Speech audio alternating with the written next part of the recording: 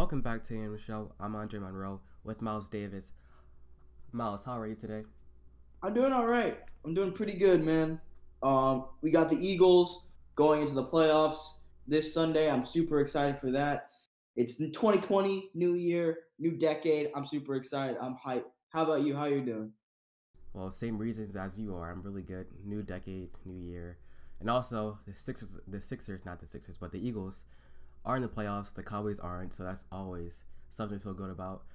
But we're going to talk about the Sixers first, and specifically their recent struggles. Now, they just dropped a game. Well, they just dropped a couple games, but their most notable game was the recent game they dropped. They shouldn't have dropped it, and Josh Richardson, he came up with the quote that the team lacked accountability after they lost to the Pacers. So, do you agree with this? And also, I want to ask you, should the Sixers trade Ben Simmons?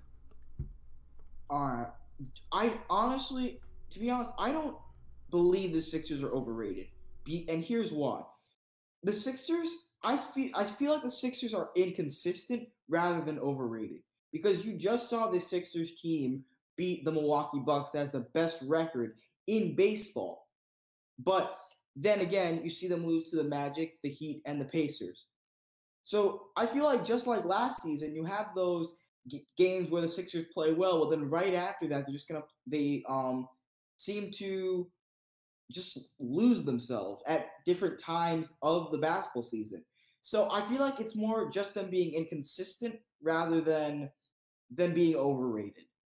And to be honest, to add on your second part, I feel like the Sixers, if we were to trade Ben Simmons, I feel like we could definitely get a lot in exchange for him because of the potential that he has.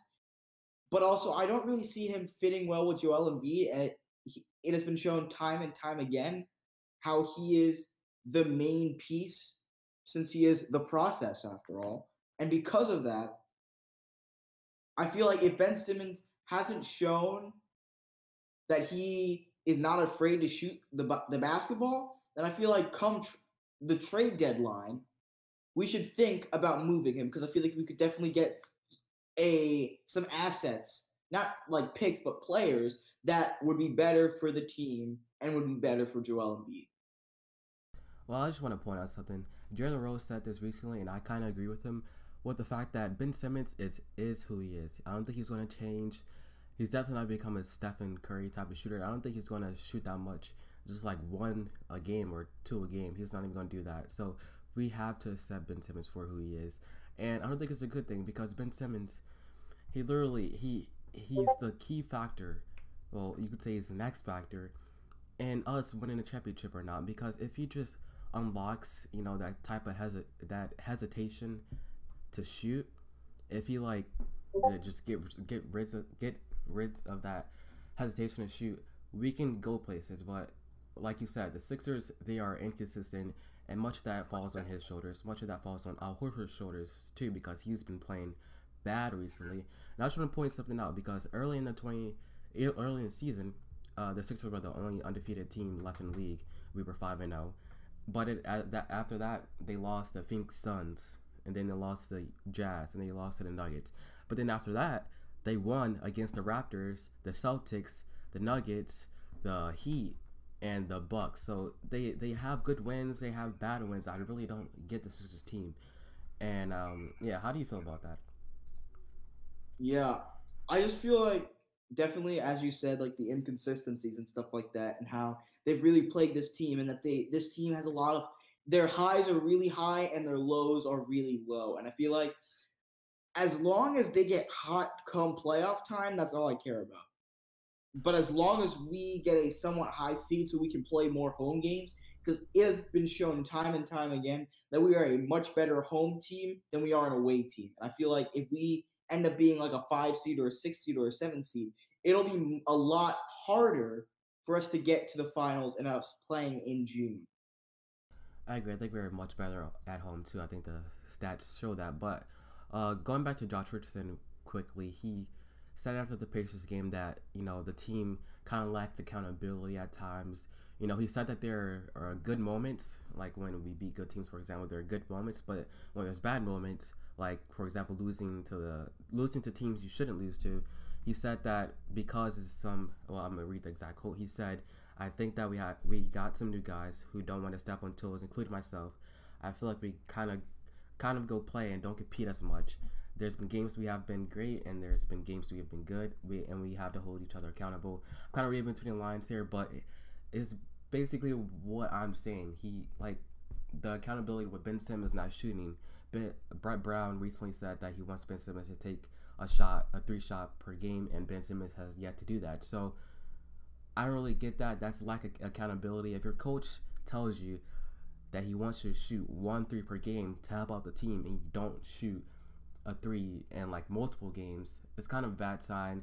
It's a bad sign where, in terms of leadership, in terms of that type of stuff, in terms of coaching. So I don't know if you have a problem with that, but I think that's certainly a problem, a glaring problem on the Sixers team. All right, we're going to move on to our next topic of the day. So, we all know the Philadelphia Eagles beat the New York Giants this last Sunday, and as a result, we'll be playing the Seattle Seahawks in the wild card game on this coming Sunday. And Andre, I have a question. What I want to ask you, what are the keys to the Eagles beating the Seahawks? Well, a good thing is that, well, not a good thing, but if you want to look on the positive side, the Eagles are a banged up team, but at least the Seahawks are really close. They had both of both of their running backs go down. Rashad Penny, who was a key factor in beating us in week 10 or whatever it was that we faced the Seahawks. Rashad Penny, he went down. Chris Carson, he went down. That's why they signed Marshawn Lynch. So last game, you kind of got to go back to last game because you have to see how the Seahawks beat us, and you got to improve on that. So last game, our defense actually did good. Our defense held Russell Wilson in check, but the running game for the Seahawks was probably the reason they won. Rashad Penny was excellent. Chris Carson, he turned the ball over sometimes, but he was excellent. But I also want to shed some light on the offense on that game. Wentz probably played his worst game of his career in that game. He had 4 turnovers, I think, and he had 2 interceptions, 2 fumbles. That was one of Wentz's most terrible games in his career. So I don't expect Wentz to play that terribly this time. I think that's a positive for us. I think we're a bit healthier. But Jay Ajayi was in that game, on the Seahawks game, and also Matt Collins played in that game. We're without those 2 people now, and we have some new guys that have more chemistry with Wentz, and we're a bit more healthier. So that's another positive to look at. But Doug Peterson, and another positive look at is Doug Peterson. Doug Peterson is going to have to outcoach Pete Carroll, and I mean, it's a good thing because Doug Peterson is great in the playoffs. He's been great as of late, but Doug Peterson is going to have to outcoach Pete Carroll in order to win this game. So Wentz playing good is going to be a key factor. The defense holding up against Russell Wilson is going to be a key factor. But I think this is a really winnable game. What about you? So, I believe that this is definitely a winnable game, especially even though our past attempts to beat the Seahawks with Pete Carroll have failed because he is 5-0 against us. I definitely feel like even though we are banged up, because we are at home, I feel like we're going to learn from the mistakes, and I feel like because Carson Wentz is going to learn from his mistakes, and because the Eagles have treated almost every game for the past couple of weeks as if it was a playoff game because a loss would technically mean the end of their season. And because of that, I feel like they're definitely prepared to go into this game. And I feel like as long as the defense played like they did against the Seahawks, and if Carson Wentz has been playing to the level that he has been playing so far for the past couple of weeks, I feel like if all those things happen, the Eagles will be playing in the divisional round next week. And let's just say hypothetically, if the Eagles beat the Seahawks, I'm 100% sure they'll be facing the 49ers. Do you think they can have a chance to win that game? In my opinion, it all depends on Deshaun Jackson.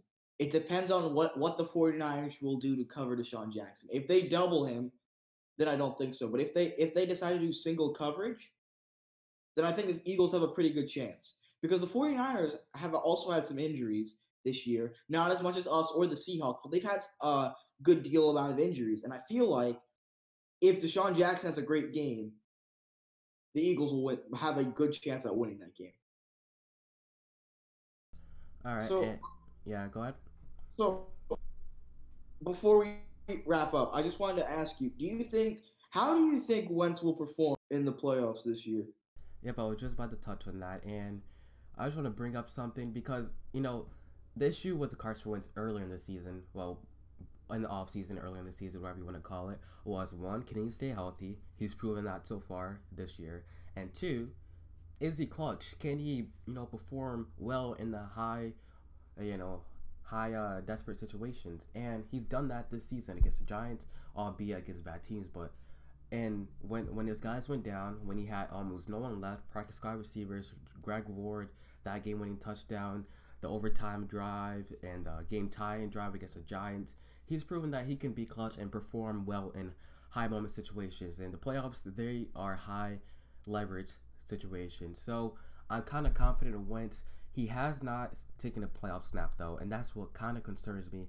But he's been performing amazing lately. And in my opinion, it's been more impressive this season at what he's done than in the 2017 season where he was MVP.